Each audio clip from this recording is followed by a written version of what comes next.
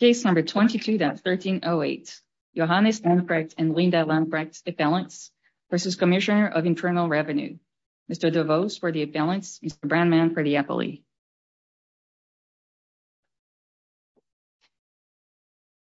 Good morning, Mr. DeVos. Certainly.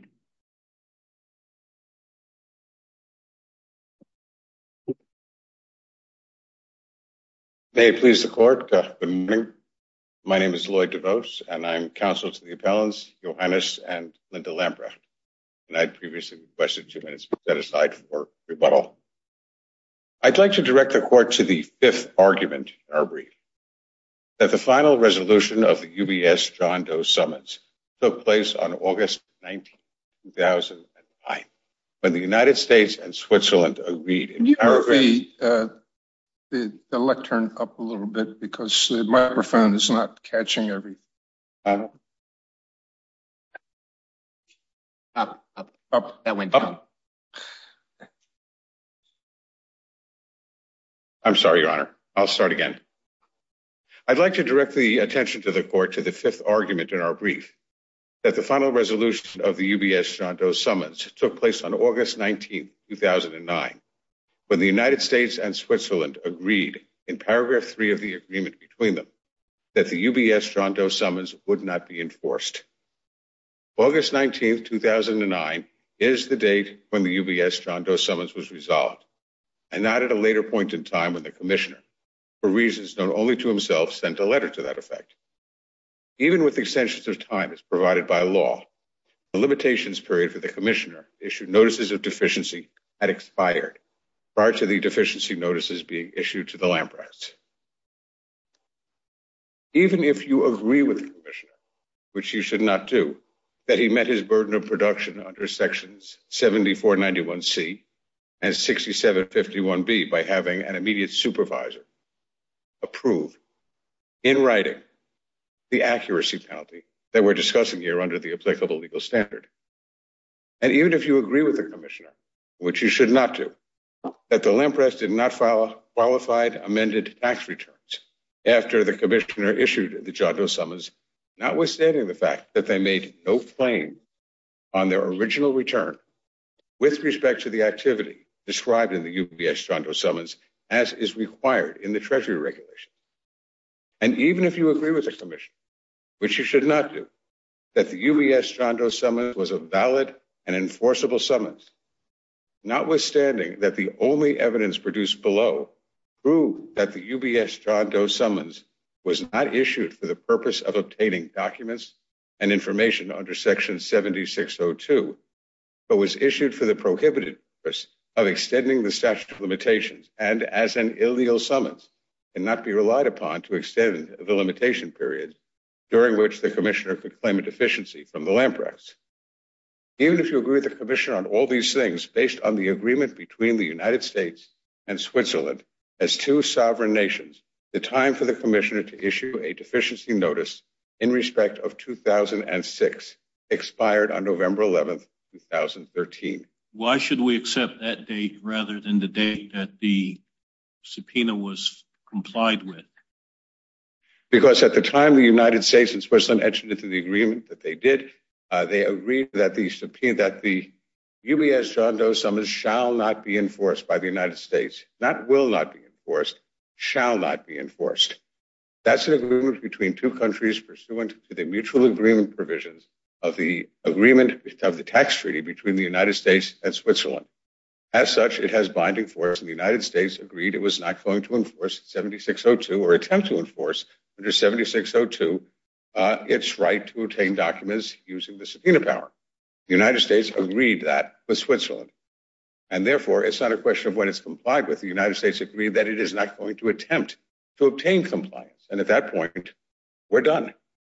The subpoena has been resolved using the language of... How is that consistent with the statute?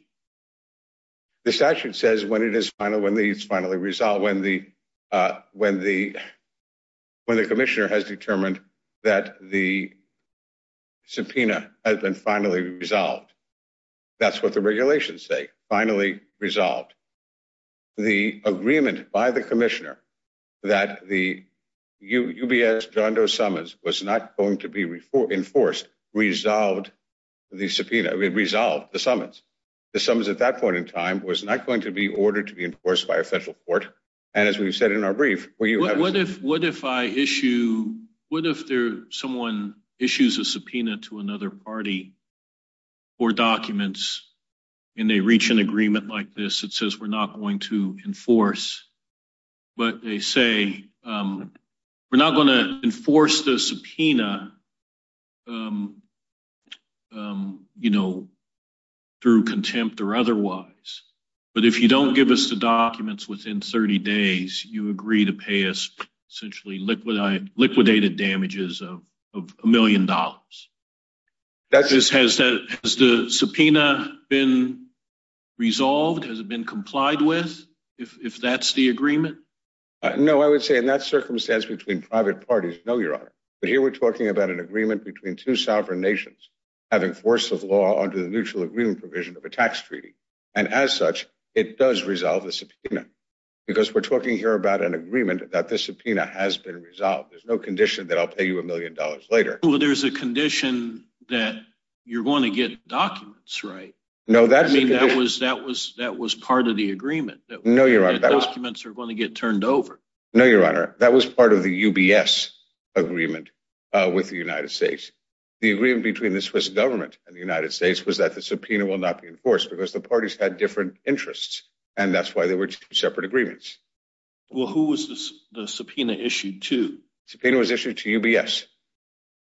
But the government of Switzerland intervened because its interests as a sovereign were being affected. What was happening is that the United States, through the issuance of the subpoena, was asking UBS to violate Swiss law, and the Swiss government had issued a blocking order prohibiting UBS from turning over any documents to the United States or to the IRS, regardless of the order of the district court. And the way that it got resolved was that the United States would not enforce the agreement against Switzerland, but that UBS would turn over documents, and that's what happened. No, Your Honor. The way it got resolved was that the United States made a request for documents under the tax treaty between the United States and Switzerland. The Switzerland received the document information request, and Switzerland, using its domestic law and internal law, requested the documents from UBS. UBS turned the documents over to the Swiss Federal Tax Administration, and the Swiss Federal Tax Administration then turned the documents over to the United States pursuant to the terms of the tax treaty. There was no direct disclosure of documents from UBS to the United States. That did not take place. And that's also important in the context of the extension of the statute of limitations, because if the United States is receiving documents under a valid IRS summons, the statute of limitations may be extended. That is not the case in the case of a document. There are formal requests by the Internal Revenue Service for documents pursuant to the tax treaty? Yes, there was, Your Honor. And is that in the record? No, it is not, Your Honor. It was not relevant to the court below. If the request simply said, please turn over the documents that are covered by our John Doe summons. I'm sorry, Your Honor, I don't understand the question. If the document request simply repeated the John Doe summons, then your argument seems to me to evaporate. Your Honor, the document request that was made by the United States to Switzerland was a different document request that did not reflect the document request under the John Doe summons. What were the documents that the United States was asking Switzerland to turn over, or UBS to turn over? How did they differ from what the John Doe summons sought? The reason, Your Honor, is because, and it's parts of this are in the record in the form of the excerpts from the Swiss government official report. The difference is that the Swiss government objected to a blanket summons as not being authorized under the tax treaty. The summons was tailored pursuant to agreement between the United States and the Swiss government to only require certain categories of information from people who had bank accounts of greater than a certain size, which met the indications of fraud or the like under the terms of the United States-Swiss tax treaty. And again, none of this was... Well, if it was narrowed, it was still part... I mean, that sounds to me like that was part of the John Doe summons. Well, Your Honor, it's part of the documents requested on the John Doe summons. But as a matter of law, It is not the John Doe summons. It is a tax treaty request, and that is a different legal animal. Well, they can compromise and agree on narrowing, and when the documents do come in pursuant to the compromise, then the John Doe summons has been satisfied. And that's I think that's the Internal Revenue Service's take, that resolved means satisfied. I understand your point, Your Honor, but I respectfully disagree.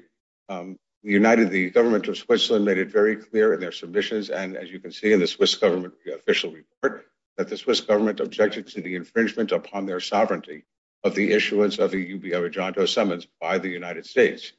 They issued a governmental blocking order prohibiting compliance. The Switzerland said that the only way that they were going to permit the documents to be given was pursuant to a request under the tax treaty, which did not violate their sovereignty, and which they had agreed to provide documents under. But again, that's a different type of a document production than production under a summons. The Internal Revenue Code specifically says that there's an extension of time for the statute of limitations in the case of a summons. It does not say, and it specifically does not say, that there is an extension of time in the case of a document request under the provisions of a tax treaty request. And that's how we understand the tax law to be. There's never been it's become almost a matter of faith among the tax bar, but there are no judicial decisions on it one way or the other. I understand. Thanks. Do you agree with this statement? The settlement agreement between the parties to the enforcement suit specified the dismissal of the suit would I'm sorry, I'm not hearing you. I apologize. The settlement agreement between the parties to the enforcement suit specified that dismissal of the suit would in and of itself have no effect on the John Doe summons. I agree with that, Your Honor. As we said in our papers, it had no effect whatsoever. There was no determination whether the John Doe summons was effective or was not effective. The parties agreed to put that off for a later day. And as it turned out, it was never an issue that came up. I'd like to turn to the first argument in your brief, which is where I thought you were going to begin your oral argument. And I think there's some strength to the merits of it, that 6662 lists about 10 different penalties, about 10 different accuracy-related penalties. And the supervisor here, when he gave his approval to assess a penalty, didn't specify which of those 10 accuracy-related penalties he was approving. But the tax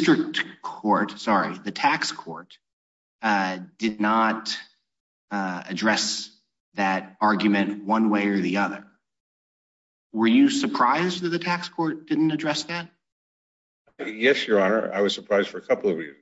One, because the assumption in your question is that the supervisor approved the penalty, whereas we pointed out in our brief, the signature of the supervisor happened before. I want to not get too distracted by the other arguments. Okay. In this particular argument, because the tax court in 3 separate cases had said you have to specify the penalty, and the leading case on which the other tax court judges reside was the decision of Judge Gustafson in. If you were surprised the tax court didn't address this point, why didn't you move for reconsideration on it?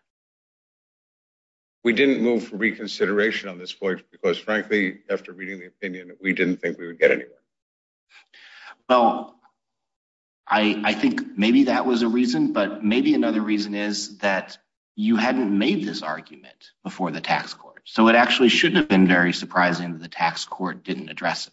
No, Your Honor. As we put into our brief, we did specify this in our last reply brief that was filed with the tax court. And in fact, I quoted the provision in the brief where we actually raised the argument to the tax court. So even if raising a new argument in a reply brief on a summary judgment motion is enough to put an argument before a court, your argument, and I've got it here in front of me, very skeletal. It says, Mr. David and Mr. Anderson say what they say. They approved the initial determination without knowing what the penalty was, the authority for the penalty, or how much the penalty was for. The declarations are not evidence of a written initial determination to impose a penalty. That doesn't sound very much like the argument I summarized, and it doesn't sound very much like the argument that you make in your blue brief here. Well, Your Honor, I think all I can say to that is the way that this case developed on the motion for summary judgment was that we received copies of the documentation on which the government relied as part of their motion for summary judgment. They were not produced previously in discovery. We received the explanation of those documents in the government's reply brief. Right. When we reviewed you mean the government's response to your summary judgment motion? No, in support of the government's summary judgment motion. Did that come before or after you filed your reply brief in your summary judgment motion? That came before we filed our reply. Why couldn't you make this full argument in the reply brief to your summary judgment motion? The answer, Your Honor, is because we were limited by space in terms of what we were doing. There's no other reason for it, and I can't give you one.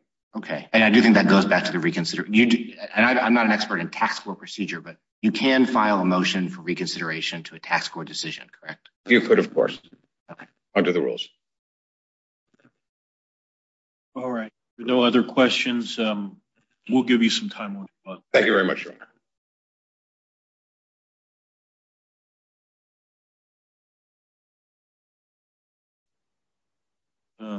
Mr. Brandman. Please, the court. Robert Brandman for the Commissioner of Internal Revenue. At bottom, this case is very simple, or at a superficial level, this case is very simple. The Lamprechts filed a tax return, and then a few years later, on which they did not report their Swiss bank income. A few years later, after a widely publicized U.S. government crackdown on Swiss bank secrecy, widely publicized at least amongst tax attorneys and Swiss bankers, they filed amended returns. And it's perfectly obvious from comparing, if the amended returns are correct, perfectly obvious that they understated their income by more than 5,000 and more than 10%. You're saying the UBS summons, the John Doe summons was widely publicized? I am saying it was widely publicized. At least the government crackdown was widely publicized. Before the taxpayers filed their amended returns? I think it was, but it's not essential that they have known about it. Right, yeah. Because the way I read the regulation, what matters is the date of service. Yes, that's right. I'm just giving some background just to make it more of a narrative. Sorry. In any event, if the amended return is correct, the original returns plainly understated income and they're liable for this penalty. And beyond that, we have sort of a buckshot approach to many, many different theories for why the assessment might not be correct. And rather than march the court through my refutation of each of them, as I did in 60 pages of brief, I'm only interested in whether the court finds any of Mr. DeVos's arguments compelling. Well, I raised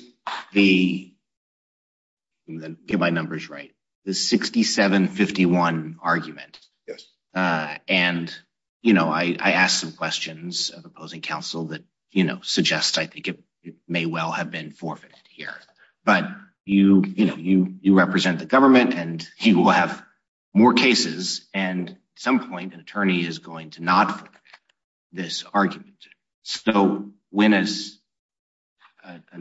supervisor's approval of an inspector's proposal for an accuracy-related penalty just says, I approve accuracy-related penalty, i.e. I approve 6662 penalty, how is that approval of the relevant penalty when it could be any of 10 6662 penalties? It's not that specific, correct?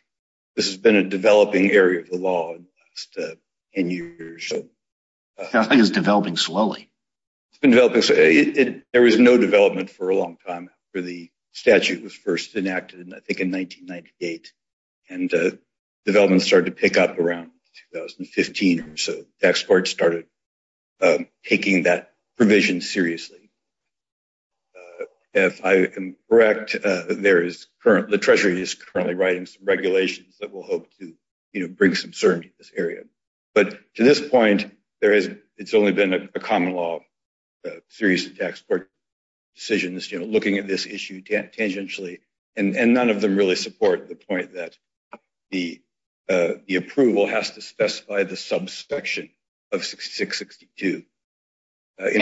Just to be clear, I don't think that the strongest argument is that it has to name the subsection. I just think the argument is it has to make clear which of the subsection penalties it's approving. In other words, if one subsection were called the inheritance tax penalty, and that was subsection H, I'm not saying that it would have to say, I approve a subsection H penalty assessment. It could say, I approve an inheritance tax accuracy related penalty assessment. Right.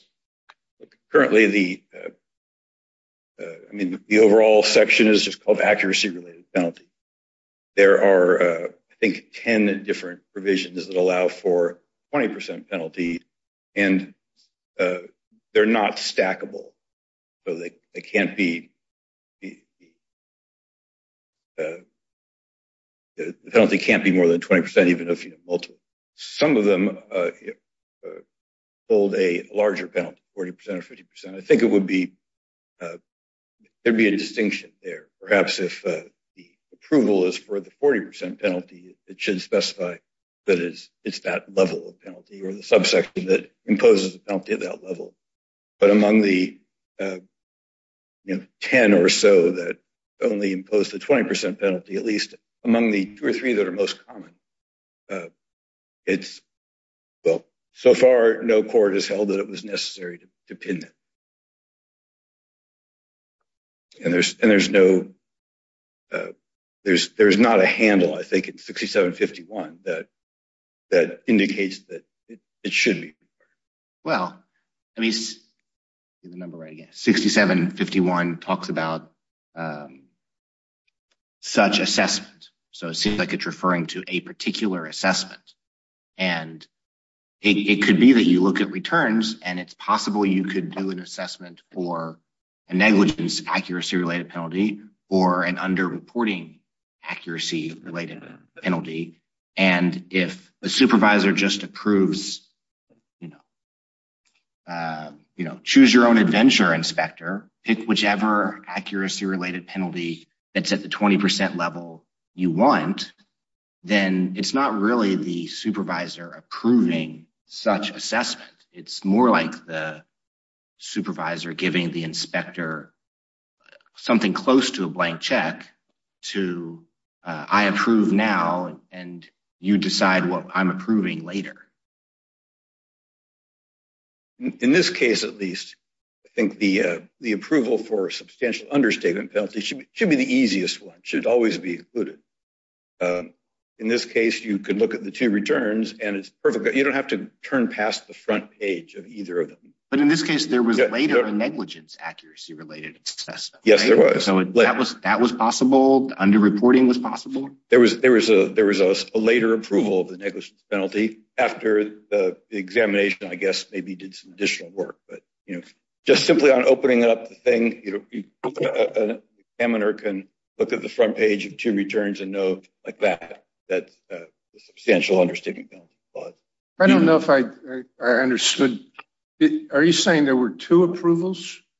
Yes, there was a later approval for negligence penalty. For the exact amount of the assessment? The approvals don't specify the amount. It was what? Well, the negligence penalty is the same 20% as the substantial understatement penalty. There is a later approval submitted by a different revenue agent for negligence penalties, and they were approved. They were communicated to taxpayer at a later date. There's been a great deal of discussion in the press about the IRS backdating these approvals. Is that an issue here? There's not an issue about backdating of the negligence penalty or the approval of the substantial understatement penalty.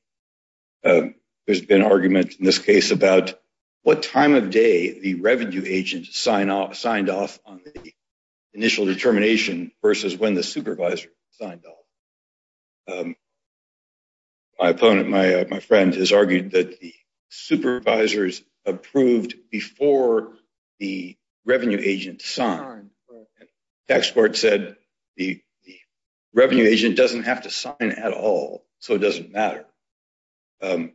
But as to the specific issue about what time of day the approval came through, I put those approvals under a virtual microscope. Is this a form that the supervisors sign, or does the individual revenue agent prepare this, whatever this form, and give it to the supervisor? This was a form the revenue agent prepared in order to get permission to open up the 2006 and 7 years. The revenue agent was already examining 2010, and he requested the earlier returns in order to complete his 2010 examination. And he saw that 2006 and 7 could be penalized. So he requested permission to open those returns up in order to assess an accuracy-related penalty. Okay. The supervisor signed off, and according to Mr. Voss, the revenue agent signed later in the day.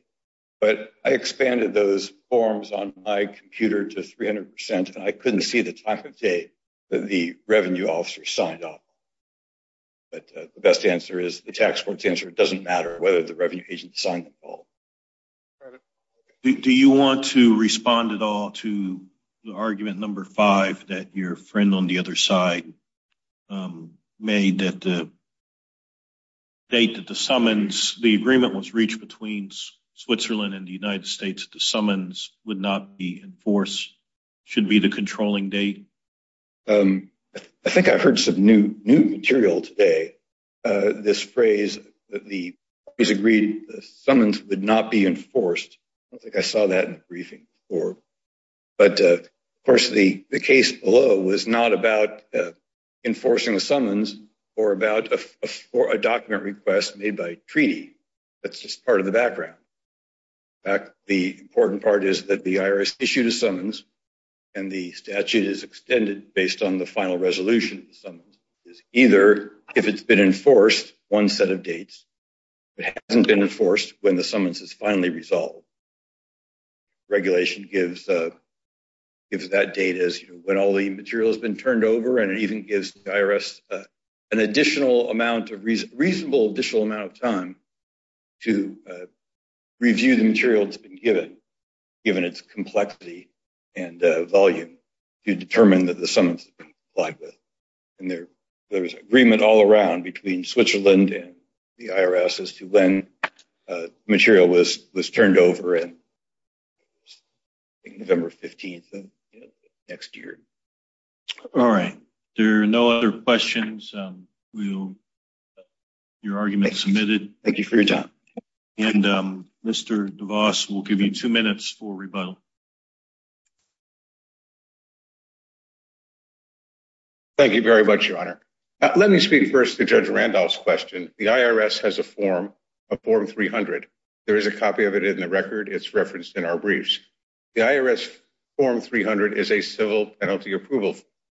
Whenever an IRS agent wishes to propose a penalty against a taxpayer, the Internal Revenue Manual, which of course is not legally binding, says that the IRS agent should fill out the form, submit it to his supervisor. The supervisor signs off on the form.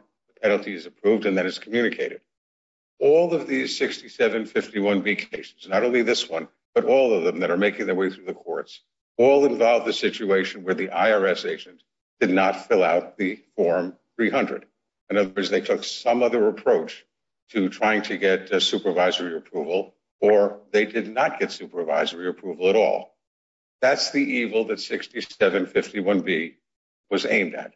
And that's why we see a lot of cases coming through the tax court and coming into the courts of appeal now on this. Are there any other cases, I'm not clear about this, are there any other cases in the federal courts, not the tax court, that deal with this particular form as a method of satisfying supervisor approval? No. How about in the tax court? Besides, not that I'm aware of in the tax court, Your Honor. No. The only other point that I'd like to make to the court is that normally taxpayers have great difficulty in proving the institutional intention of the IRS, and you can't make a claim that the IRS behaved wrongly. This case is very unusual in that because of the affidavit of Dr. Zulov and the official Swiss government report, we actually have evidence of the institutional intention of the IRS. The IRS said to their Swiss counterparts, we're issuing the UBS John Doe summons in order to extend the statute of limitations. A few days after that, the IRS went into district court and filed declarations saying we want information and documents. Both can't be correct at the same time. Do we know whether what material, if any, accompanied the form when it went to the supervisor for approval? We have no information. In other cases, the IRS has submitted an affidavit of the agent who submitted the form. For example, and that's referenced in our brief, where the agent submitted an affidavit saying what information was submitted and what he was relying upon in order to get, and what the process was to get the supervisor's approval. In this case, the agent is still in the employ of the Internal Revenue Service. There was no affidavit submitted. We don't know whether any information other than the form was put before the supervisor. We don't know. We don't know. That's within the purview of the IRS, and we were never able to obtain that information. I meant to ask you one question about the qualified returns issue before now. Thank you, Your Honor. The original tax returns asked if you had any foreign bank accounts, and your clients checked no. And then later, for the corrected returns, they checked yes. That is correct. So my question is about the original returns. When they checked no, wasn't that an affirmative misstatement? That was an affirmative misstatement if you assume that it was affirmatively done, and we could get into that. But there have been cases before the various district courts and courts of appeal. I don't understand what you mean. You said it was an affirmative misstatement if we assume it was affirmatively done. I'm sorry, Your Honor. I'm trying to clarify. The software that accountants use to prepare these forms default to a no answer. There have been cases in the district courts, and I don't think there have been any in the courts of appeal, in connection with foreign bank account report forms, where the taxpayer has said, I didn't affirmatively intend to check that box. The software did it, and I didn't notice it.